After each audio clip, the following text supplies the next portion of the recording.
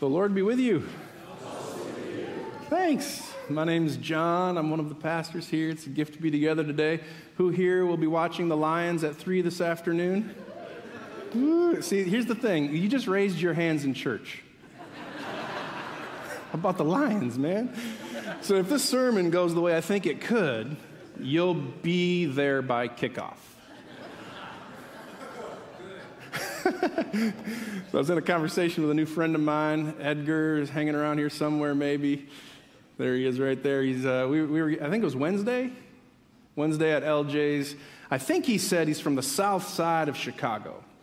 His younger sister Melanie's a junior at Hope, hanging around the Pillar community just a little bit. He was describing his experience in the big city, and I think he said something like this: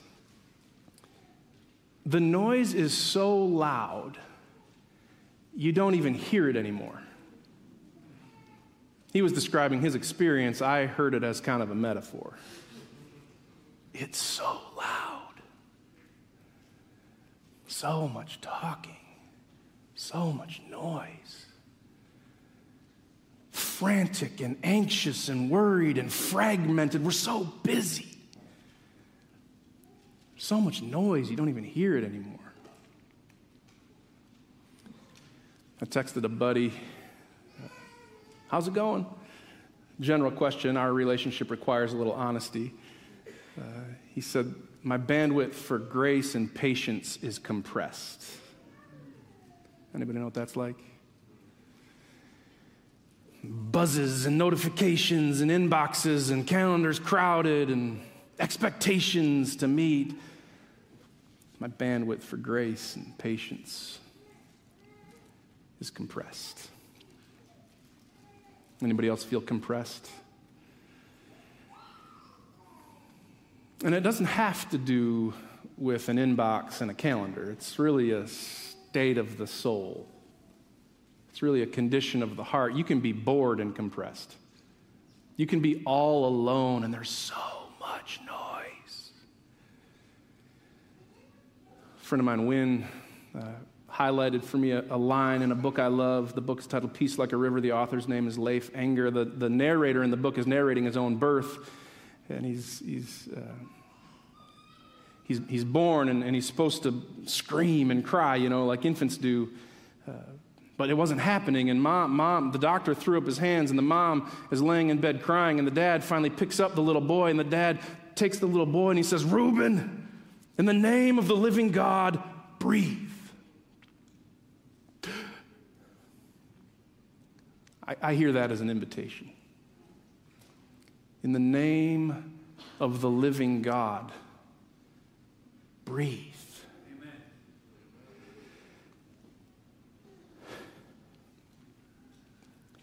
On that day, when evening had come, Jesus said to them, "Let us go across to the other side." And leaving the crowd behind, they took him with them in the boat just as he was. Other boats were with them. A great windstorm arose, and the waves were beating into the boat, and the boat was already being swamped, but Jesus was in the stern, asleep on the cushion. The disciples woke him up and said, "Teacher, don't you care that we're perishing?" He got up, he rebuked the wind, and he said to the sea, "Peace, be still." And the wind ceased, and the waves died down, and there was a dead calm. He said to them, "Why are you afraid? Have you still no faith?" And they were filled with great awe, and said to one another, "Who then is this, that even the wind and the sea obey him?" When they came to the other side, they came to the country of the Gerasenes. Just as he got out of the boat, a man from the tombs with an unclean spirit met him. He lived among the tombs. And no one could restrain him anymore. Even with chains, he would wrench apart the chains and break the shackles to pieces. And no one was strong enough to subdue him. Day and night in the tombs and on the mountain, he was howling and bruising himself with stones. When he saw Jesus from a distance, he ran and he bowed before him and he said, "What are you to do with me, Son of the Most High? I adjure you by God, do not torment me." And Jesus said to him, "What's your name?" And he said, "I am Legion, for we are many."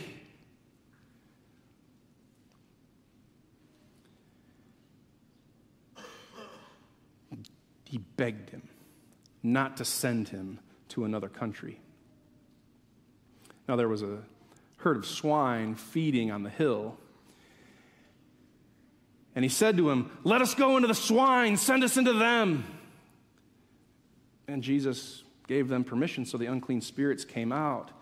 And they rushed into the swine. There were about 2,000. And they ran down the steep bank into the sea, and they were drowned in the sea. The swineherds went and told it in the city and in the country, and a crowd came to see what had happened. They came to Jesus, and they saw the demoniac man sitting, clothed in his right mind. And those who had seen what had happened reported it, and they were afraid.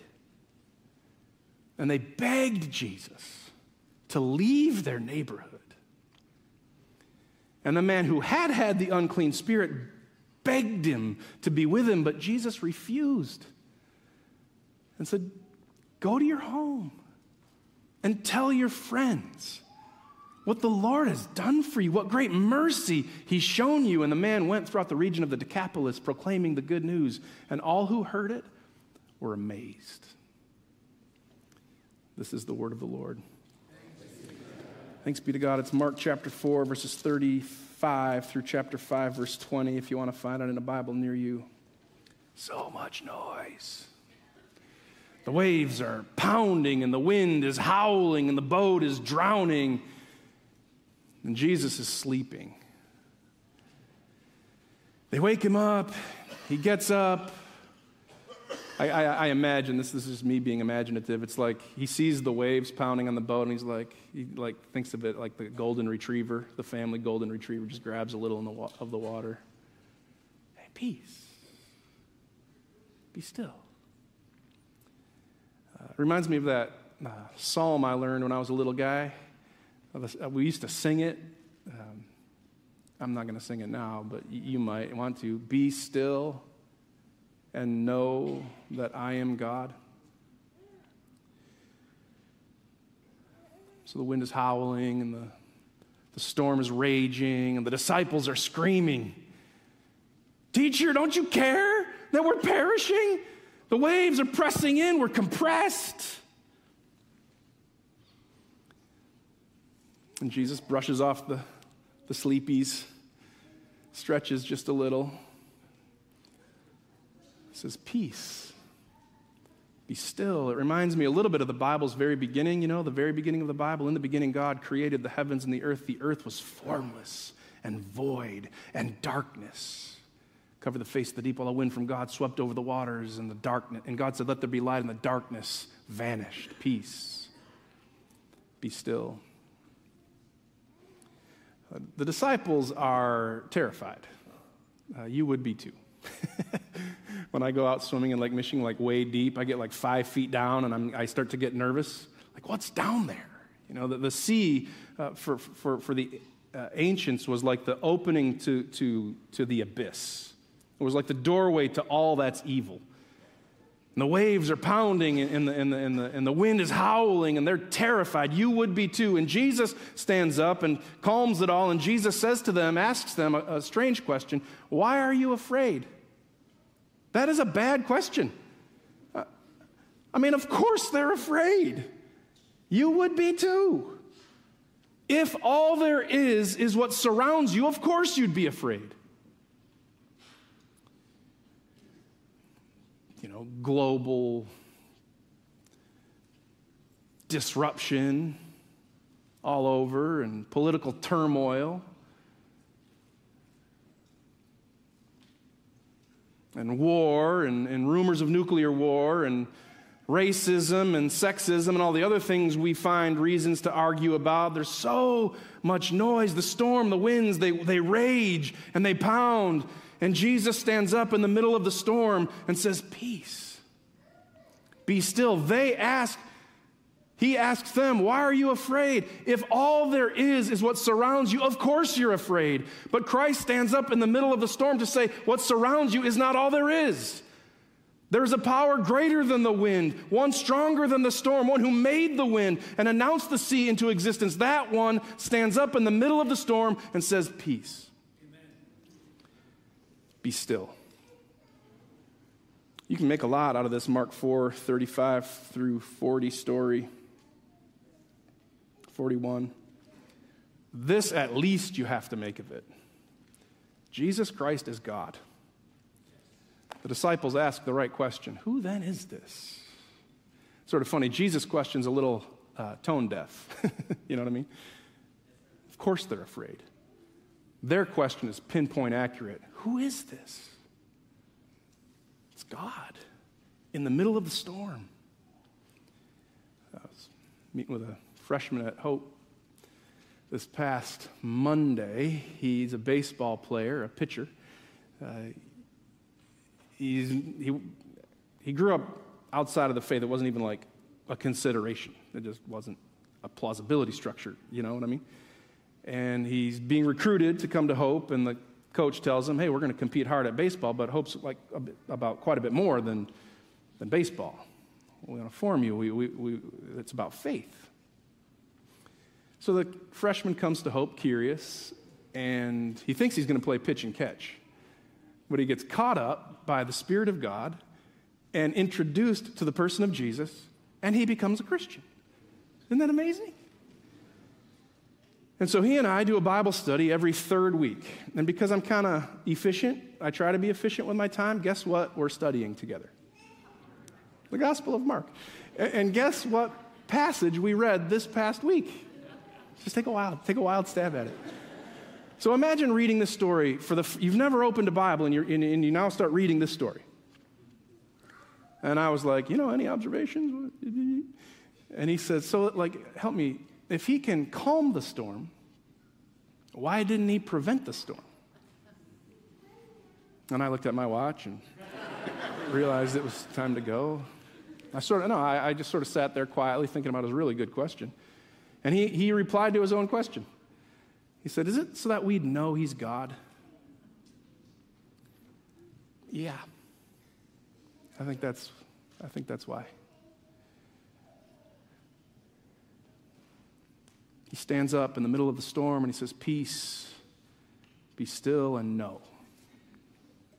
Kids are running around, scurrying about, and your heart slips into the hydrochloric acid of your stomach. Peace, be still and know that I'm God.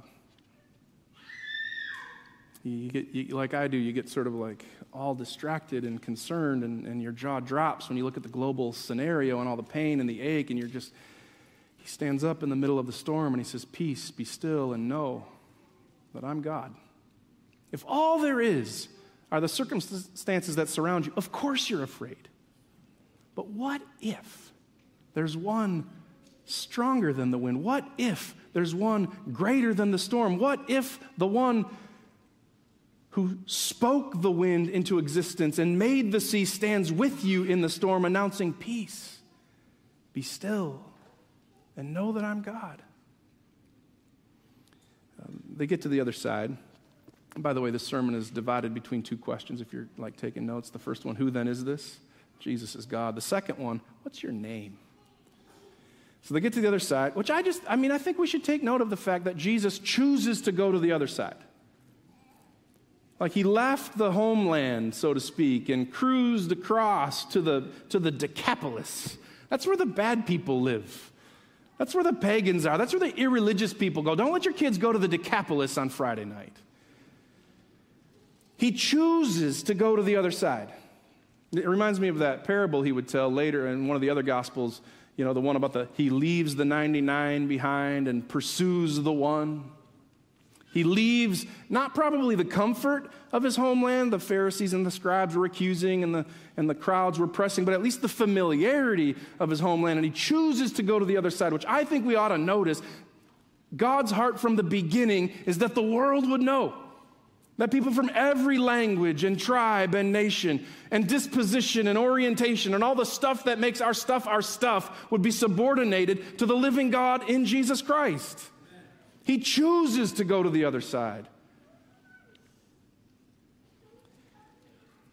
And he gets there, and before he hasn't even really hit shore yet, and there's already a man from the tombs with an unclean spirit who meets him. Now, I realize I'll just speak for myself, really know what to do with all of these encounters and all of the Gospels with unclean spirits. Devils and demons. I referred to C.S. Lewis last week. I'll refer to him again. However it works out, I think we can agree evil exists. Evil is real. Evil is there. And maybe it doesn't always manifest itself in like a Mark 5 demoniac scene, but it manifests itself. The Bible says our battle is not against flesh and blood, but against the principalities and the powers of this present darkness. Evil somehow conjoins itself with our brokenness and sin and seeks to destroy our lives.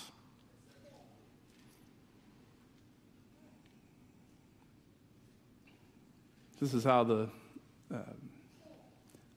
man with the unclean spirit is described. He lived among the tombs, and no one could restrain him anymore, even with chains. For he would wrench the chains apart and break the shackles in pieces. And no one was strong enough to subdue him. Day and night, in the tombs, and among the tombs and on the mountain, he'd howl, bruising himself with stones. So much noise.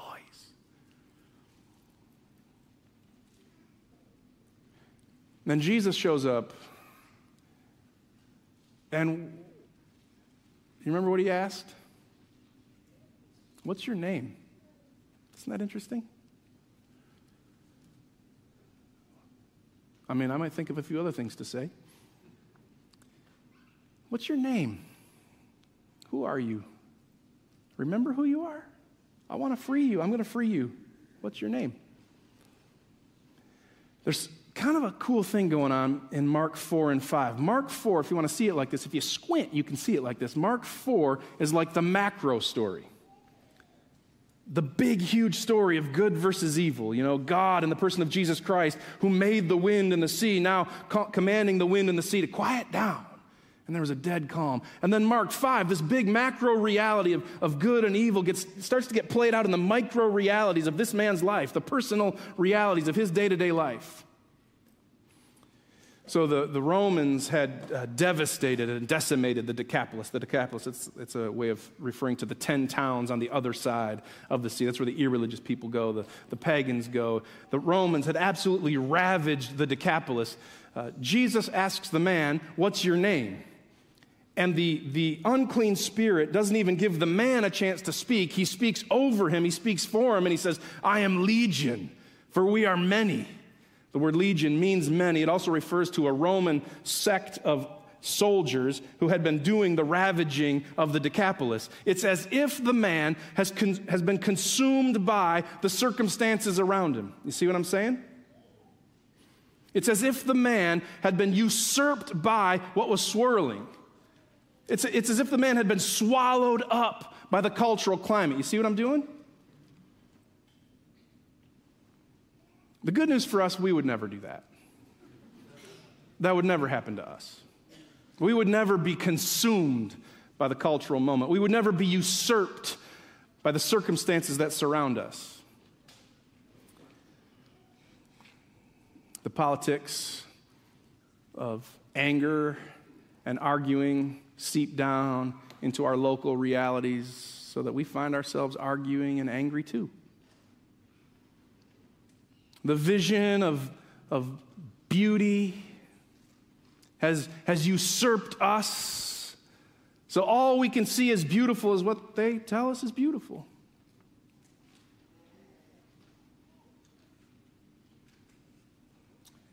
And Jesus shows up. And Jesus says, "What's your name?" Not like, how do you identify yourself? Not like the identity marker, like, what's your name? Who are you? Remember who you are.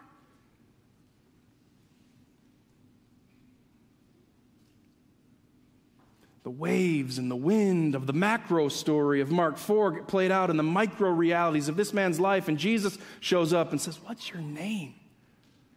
And I just think the world could use a few more people who are willing to ask, "What's your name?" Rather than be usurped and consumed and swallowed up by the cultural ethos of our moment, what if just a few of us had patience and kindness to say, "Hey, what's your name? I realize the sign in your yard drives me absolutely insane, and I cannot believe you would think like that, but hey, what's your name? What's your name?" Not, again, like, how do you refer to yourself, but like, who are you? Tell me your story. You know, we've got this line at Pillar, maybe you've heard us say, a place where your name is known, your story is heard, your questions are honored. We did not make that up. I was reading an article this past week. It wasn't a very good one, but I'm going to tell you about it anyway. It was the story of a mother who had two twins. Her brother was engaged, and his fiancée refused to refer to the twins by name. She would call them the twins, or one of the twins. So the mom of the twins finally said to the brother's fiancée, "You are not welcome in our home until you speak their names." Okay, there's probably some dysfunction there, but you get what's going on. There's who are you? I'm not one of the twins. I'm not the twin. My name's John. I have a story. I carry ache and pain and hope and joy. Do you want to spend time with me? Do you want to get to know, or do you just want to categorize me and label me and leave me out there so you can argue? I'm not talking about me, you know. Could there be a few people who have the time and capacity to ask, "What's your name?" We're followers of Jesus who asked the man ripped up by the storm, "What's your name?" He wants to know you. He wants to be with you. He wants to free you. What's your name? A bunch of years ago, I was preaching a sermon in a different place. And for the record, it's always easy to tell stories about people from a different place. I was preaching, and it was a great sermon. I'm just going to say it was a great sermon. I was trying to help the congregation visualize the Barna statistics about religion in America. So I had the whole church stand, which I won't do to you now. And then I had like 10% sit down.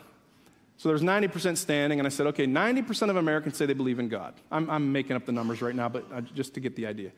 So 90% are now standing. I had another 20% sit down, so that 70% are standing. I said, okay, 70% of Americans say they believe in the God of the Christian faith.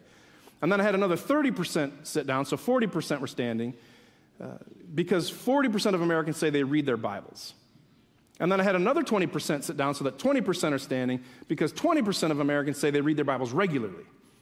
And then I had another 10% sit down for one reason or another, and I had another 9% sit down, and so there was one person standing. Her name was Renee.